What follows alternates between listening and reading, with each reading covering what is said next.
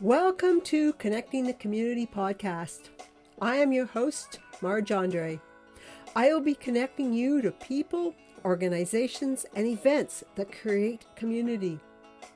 I am creating this podcast in Richmond Hill, an eclectic and very culturally diverse community with lots of trees and streams and interesting people, just up the hill from Toronto.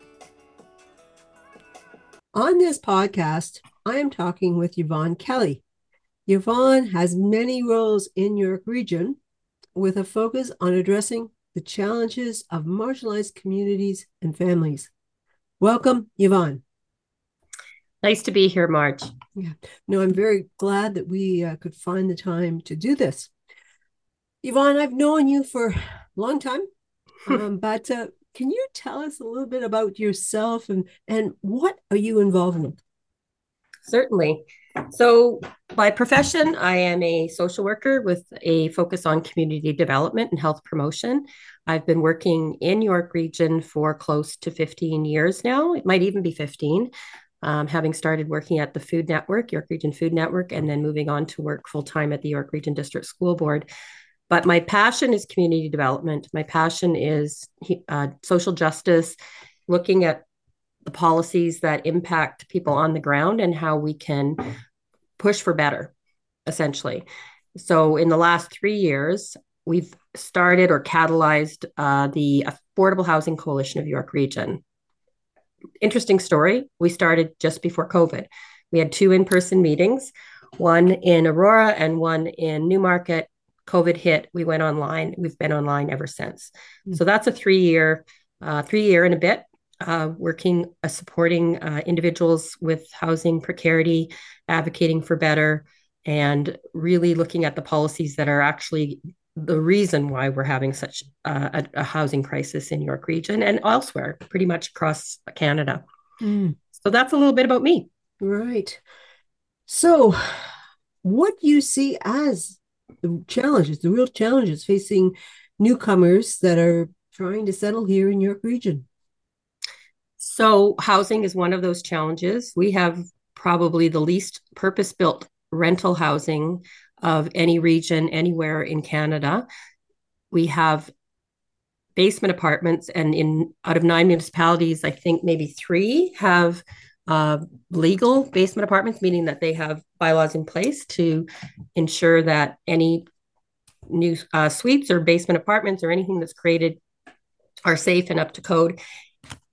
But I often say, which is really sad, but it's the truth. If it wasn't for illegal basement apartments, we would have twice the homelessness that we have right now in York Region. So, especially newcomers, very few choices, very little money, will settle wherever maybe there's other community, but primarily their choices will be driven by where they can find something not even affordable, but the most affordable thing they can find to live in. So that's a real challenge. I also find that we are becoming home to many newcomers, many refugees, which is amazing because they bring so much richness and diversity. But I do think people come and hoping for better, and often what they're faced with is, an inability to get work, an inability to get a place to live. Sometimes that's based on racism and xenophobia, and just finding the work that will allow them to afford to live here. It's a very expensive place to live, York Region. So there are federal services, there are settlement programs, but the very basics of, affording food, affording housing, those things pretty much determine everything else in your life. And to be able to have a job and to be able to have the access to transit, to be able to get to those jobs and to get to school and all the other things that we take for granted. There's a lot of challenges for newcomers. I think everyone's trying to do something, but we're not often, as sectors and as different levels of government, working closely together to recognize where the gaps are. Mm-hmm. Yeah, the issue with housing really, I see it as a really complicated issue. Like, what is the solution? There's calls for government to fund it more, but I feel like it's not just putting in the federal government, the provincial government putting in more money. Is that correct? Would you agree? I would agree that that's a place to start, especially when we look at what happened, what was the case in Canada when we didn't have a housing crisis of this proportion. Anyway, one would argue very successfully that we've always had a housing crisis. Anyone who's had to rent has been vulnerable and kind of at the whim of, who they have to rent from, and so that hasn't always been for many communities, Indigenous communities, Black communities, other racialized communities, and just any communities that have, not had the ability to earn middle range to high range incomes. It's always been a struggle. I think what we're seeing now since the 1990s was the federal government decided to let the marketplace kind of determine what was going to happen regarding housing. So the investments in social housing, the investments in housing that was affordable at the federal level came to an end. And also the provincial, depending on what provincial government you had, would pick up some of those pieces, but we haven't seen nearly enough of that. And so it's been a glut in terms of housing development at the rate or at the cost that most people can afford. So even middle income, low working class incomes, and for those who live in poverty and are on the sidelines of the economy, housing just hasn't been built. So it's increasingly become reliant on the market, on either individual homeowners renting. But what we're seeing even since 2005, 2010, is that the government also made a decision to not tax people's investments in real estate. So real estate investment trusts have just ballooned.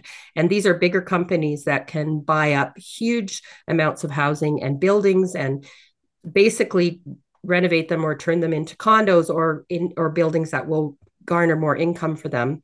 And on the other side are individual people who are just investing in real estate who maybe don't even realize what's happening. Like you could be investing in something and benefiting from it, and then your generation, the generation coming after you, will never be able to afford a place to live.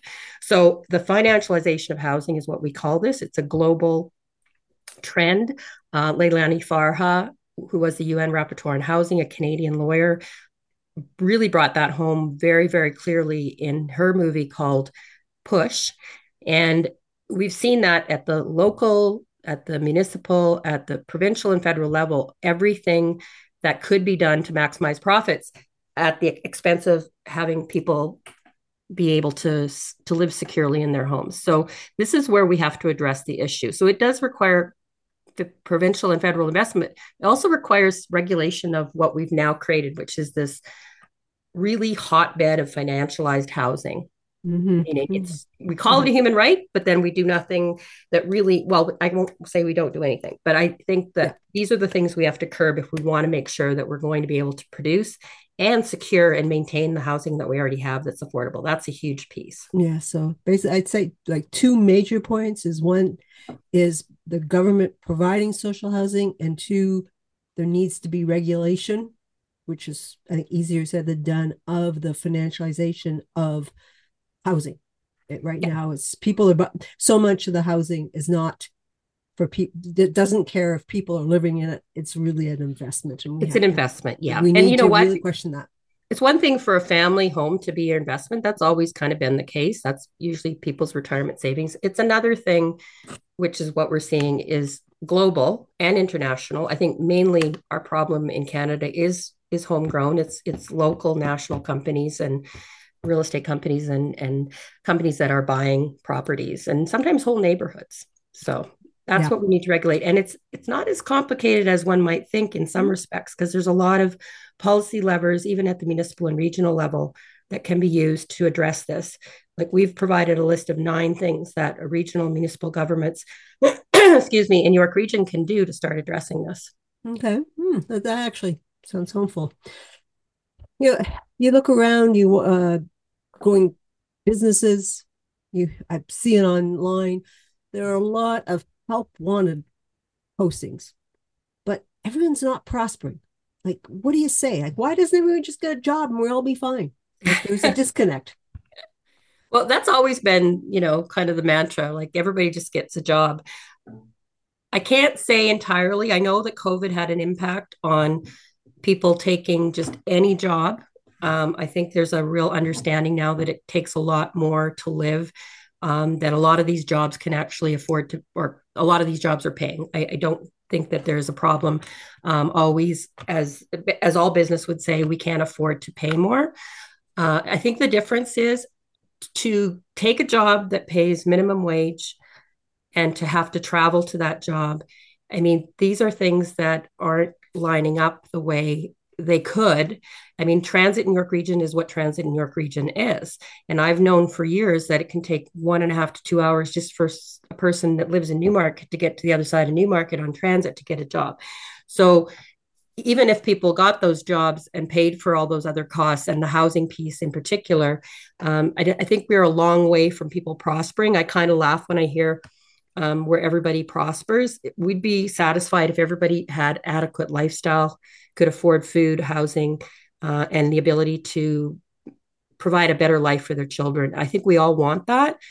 But what we're seeing now is a more of a growing divide.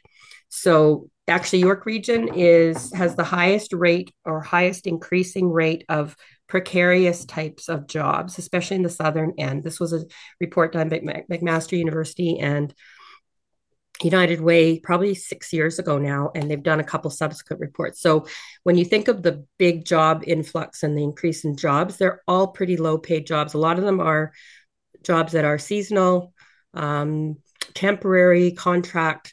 So those jobs don't feed a family, let you buy a house and prosper. Those are jobs that you pretty much survive on. So a lot of those help wanted posters and jobs don't come with benefits. They're usually part-time. They don't really pay the bills. So I think maybe what you're also seeing is job seekers are searching for things online they can do to cut down costs, increase quality of life, commuting to somewhere else where they might get a better paying job. So you will always see those job want ads. And it's not that people don't want to work. They know now what they need in order to survive. Mm-hmm. And 3 part-time jobs, how do you coordinate that? That's the other piece, right? Yeah. Yep. I think we've got some, as a community, we have some soul searching about how things are right now. I agree. Yeah. Can you estimate, what percentage of the population do you think really is struggling in York Region? So you can look at Stats Canada, which is always a little bit behind where we are right now. You can look at York Region statistics and demographics. Of course, it does also have to do with communities and identity-specific communities. So our Indigenous communities always have lagged behind in terms of ability to have decent incomes, decent housing. Our Black community, other communities. But if you just want to generalize it, when in my work with the school board, I've actually estimated when I look at income levels by school catchment area that 25% are really struggling, 40% are probably struggling in a way they never expected to. Because 5 years ago, we're talking 5 years ago, York Region's Making Ends Meet report declared that a family of 4 making below 80,000 was just kind of on the edge of doing okay. Maybe could put a little money away, maybe could deal with a situation that came up. And most people think that's a lot of money. It would be more now. It would be more that's required to live that 80,000 now is probably the new 90. It's hard to say. Mm-hmm. So I think a lot of folks are living very, very precariously, check to check. It's not just the exception now. It's actually more of a rule. And typically when you hear people talk about people in poverty, they're talking about people in the deepest poverty, the people who are so far below the poverty line. If you're on social assistance, on disability pension, if you're on employment insurance for a short time, and then you go on some other form of assistance, you're living 60% below the poverty line. So if those are the only people we're counting, we're missing a whole group of other people who are hovering around the poverty line. And there's where you meet your basic needs. That's not where you have extra money for kids to take part in a summer program where if your car breaks down, you have money that's there sitting in the bank to fix it. So it's very precarious, very stressful, very traumatic, I would say. I think we are watching a time where more and more people are going to undergo or experience the trauma of living in poverty. Yeah, there's sort of a ticking time bomb there. Yeah, and we could have seen this coming a long time ago, and many people did. And of course, COVID put put us in the fast lane. But we learn things. We just aren't acting on them Yeah. post-COVID. Yeah. Yeah. Now, York region is a very big region. I see it Mm-hmm. as a very diverse region. What's happening down at Yonge and Highway 7 is not what's happening up in Georgina. How do you characterize the diversity, the differences within the different parts Mm. of York region? So I think a lot of times when people are talking about York Region, there's a single story of affluence. And most often they're thinking about the three big municipalities in the southern part, like Vaughan, Markham, Richmond Hill. That's what people know, especially if you live in Toronto, you know what's just north of you. Um, I think across the region, that's still kind of the single story. And as we just talked about, it's changed drastically. Um, I think if I had to say the difference in housing isn't that much because you might get something a little cheaper in Georgina for housing, for rental, but there's so little stock. And what we're seeing is a conversion of older, affordable rental stock into something that's much more expensive when we see people being evicted because that place is going to be renovated and all of a sudden what was affordable is no longer affordable. That's happening everywhere. Hmm. But you will have more stock in some of the municipalities to the south, but it's not anywhere close to enough. We have a 13-year waiting list for people who want subsidized housing or want just affordable housing. So it's an issue right across. As far as diversity goes, I think what we're seeing is more people moving further from the bigger centers, more people moving north to Newmarket, to East Gwillimbury, to Georgina, Holland Landing, because of the cost of housing. I think that's really what's pushing people north, even further than York Region. And we've seen a lot of families right across the region who've left because they can't afford to live here any longer. So I think the problem and the challenges are universal, and people move for different reasons. And if you're moving not out of choice, but because you have to move to where you can live a little bit more reasonably, that's why we are seeing more people move north. It's just there isn't much up there, Yeah. right? If you're looking for a family, a rental that's 2 or 3 bedroom, forget it. Yeah. Yeah. Those don't exist, and we're not building them. No. That's the other piece, right? Yeah. So yeah, a lot of I've looked at the reports for what they want to build, and it's all one bedroom, 700 square foot. And if you got two or three kids, like it doesn't work. Yeah. So And then the other side of that story is a lot of landlords and owners aren't renting to people with large families. So that's not legal, by the way. We have a human rights code in Ontario that does say these are the reasons, these are not valid reasons to discriminate when someone wants to rent from you. But we see that again and again. We see race, we see size of family, we see single led families or people on social assistance and disability pensions who are even face bigger barriers. So first of all, there's hardly anything. Then you have folks who are facing really huge barriers to just getting a place to live, right? I mean, life starts after you have a place to live. It's yeah. hard to have a life, a job, anything, go to school. Um, it's really Yeah. hard to live in your car and have your kids go to school every day and get Yeah. to work. Yes. Yeah. You need a place to go crawl into bed at nighttime. So Mm. yeah. Now, we were talking about the differences within York Region, but how would you characterize the difference between York Region and Toronto? Well, that's a really good question. I think Toronto has always had a because everybody wanted to live there at one time. So yes, there was always an overpopulation and probably a scarcity of housing or scarcity of affordable rental housing. However, I would say now there's actually more chance of finding an affordable unit in Toronto than there is anywhere else. I mean, in terms of the GTA. So for sure, York Region, maybe Peel. I know that several families that have left York Region that I've worked with have gone to Peel, to Durham, to Kawarthas, to Toronto. So I think also Toronto, for all its issues and challenges, has adopted a right to housing framework and are working on things like a vacant homes tax to kind of regulate what we were talking earlier about, that speculation piece, getting more homes back on the market for those that choose to keep their homes vacant for speculative purposes. There's a tax. Vancouver's successfully done that. A lot of other Ontario municipalities are either now starting to do that We just voted in York Region, the council, not to do that this year, to put that decision off for another year. I still can't figure out why.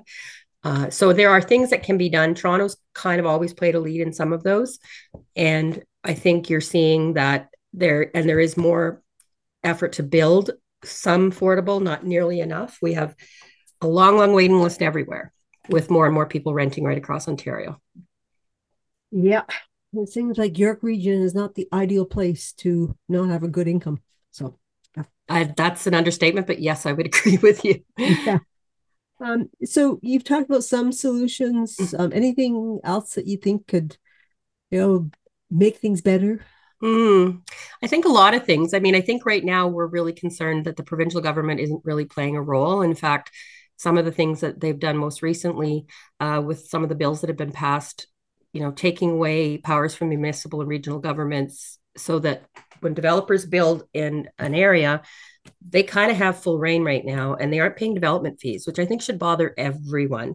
How is a municipal or regional government supposed to even build affordable housing or even build services to support those new builds? Mm-hmm. Taxes that would normally go to school boards to build schools and sewage and water, all those taxes on development are gone right now. So it's severely stretched municipal and regional governments. But I'm not going to preach to the provincial government in this one because I don't think they're going to change their way. I think people do need to pay attention to that. So aside from that, we do need the federal government to get back into the game of housing. Because right now, I think after 25 years, is it 25? It's closer to 30. The experiment of just giving this over to the market is not working.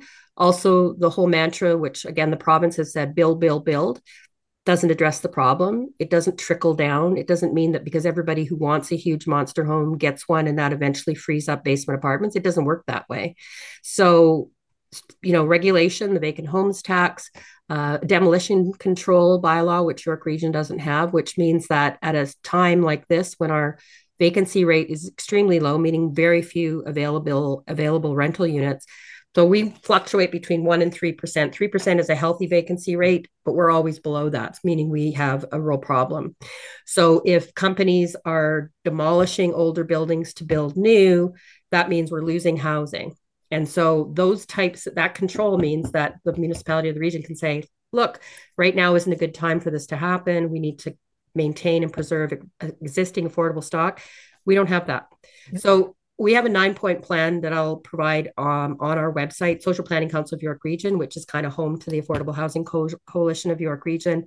It's a pledge of 9 positions, 9 policy levers that municipal and regional governments can work on to increase that can actually increase affordable housing and preserve affordable housing, even at a time when other levels of government may not be doing their part. So we hear all the time, oh, this is a provincial, this is the federal, we can't. There's lots municipal and regional can do. And we had that survey presented to all candidates running in the last municipal election. You can see on our website where people have indicated which of those levers they are in favor of and which they are not. But that's the work we have for the next 3 years, which is to really move people along in terms of recognizing what they can do, even in the face of some pretty big challenges. So that's where I would direct people to take a look at all of those things and learn more and get in touch with us if you want to be part of this, because it's hard. A lot of housing needs to be built. A lot of people have to be educated so that they don't lose their housing because they don't know their rights, because that's another big issue. So we feel like tenant education and protection is really important, but it's not high on anybody's list right now. So there's some many things, Marg, that we can do. Mm-hmm. Okay. Yeah, I think we will put that document, a link to the document you spoke of, in the podcast notes, and I implore people to look at it and have a discussion with their regional mayor and regional council. And hey, what are you doing? And we need to put pressure on. We need awareness. So thank you so much for all of that. So, are you hopeful? Good question. I think at this stage of my life, I am always cautiously optimistic, but I think I've probably lost a little bit of that optimism in the last few years, especially when we know what could happen and governments seem to be going in the opposite direction, like saying one thing, doing or not doing what could really help the situation. And I think because this is such a global, it's a huge issue. And yet the thing that gives me a little bit of hope is that housing is now the number one issue on people's minds when it comes to going to the polls. It just can be very daunting to start to understand and unpack. That's why we really want to educate people now as we head towards the next election. We just had 3 elections in the last 2 years. We'll have another passable elections coming up soon. I think what I'd like to see more is just ordinary people who care about their communities getting involved in public office. I think too often we have people with vested interests and agendas who want to be in positions of power, but maybe don't have a keen interest to understand these issues from a community point of view. That's what we need more of, right? And even from a fiscal point of view, we we deputed at the region that with not implementing a vacant homes tax, that's kind of bypassing their ability to put a deterrent in place for speculation, as well as raising some money eventually, not right away, but eventually to help create better housing or to take care of people who are homeless. By not doing that, right now on the homelessness and community outreach side of the equation, more and more tax dollars are being spent to support people who have no choice, who've lost their home, sometimes mostly unrightfully so. So why are taxpayers and regional politicians not worried about that? Like, we can take care of people if we recruit and recoup the tax money from those who are already making lots of money investing in housing. Yeah. But we choose to use taxpayers' dollars to help bail people out of homelessness. Why not just try and do something to prevent that in the first place? That's my thing, right? And it actually is the most fiscally responsible. So that usually is an argument that works, but for some reason it's not working right now. So people have to ask the tough questions and wonder what's going on. Yeah. We need more awareness, and it's not finding why somebody's drowning. It's going upstream and figuring out why. Precisely. Yeah. I've heard that over and over again. It makes so much sense, and we need to say it over and over again. Mm-hmm. Anything you'd like to add, Yvonne? I think I snuck in my last piece there, which is just about why are we not doing what we could do? Yeah. And I also feel like ordinary people like us who are not housing experts, we're not policymakers, we're advocates, we're community people. We want to see the best things happen in our community. We actually sometimes have more, at least as much or more knowledge about some of these issues than our elected folks. If you think about what they step into and have to know a little bit about everything, I've found that there's very few people who are making decisions on our behalf who really understand the complexity, the historical context of what's happened with housing in Canada, the options that are out there around the world to do things differently. And that's not a slight on them. It's the reality of people needing to know a lot about a lot of things. So don't ever discount yourself, your knowledge, your ability to research and understand these things, and take a stand in your community, and stand up when they need to build a shelter because we're not building housing that people can afford. So for God's sake, if you have to have a shelter for people, is that not better than them having to choose to live completely, at the whim of weather and whatever else? Yeah. So I think really people just educating themselves and then, get involved and stand up and say, as a community, as a country, we have to do better.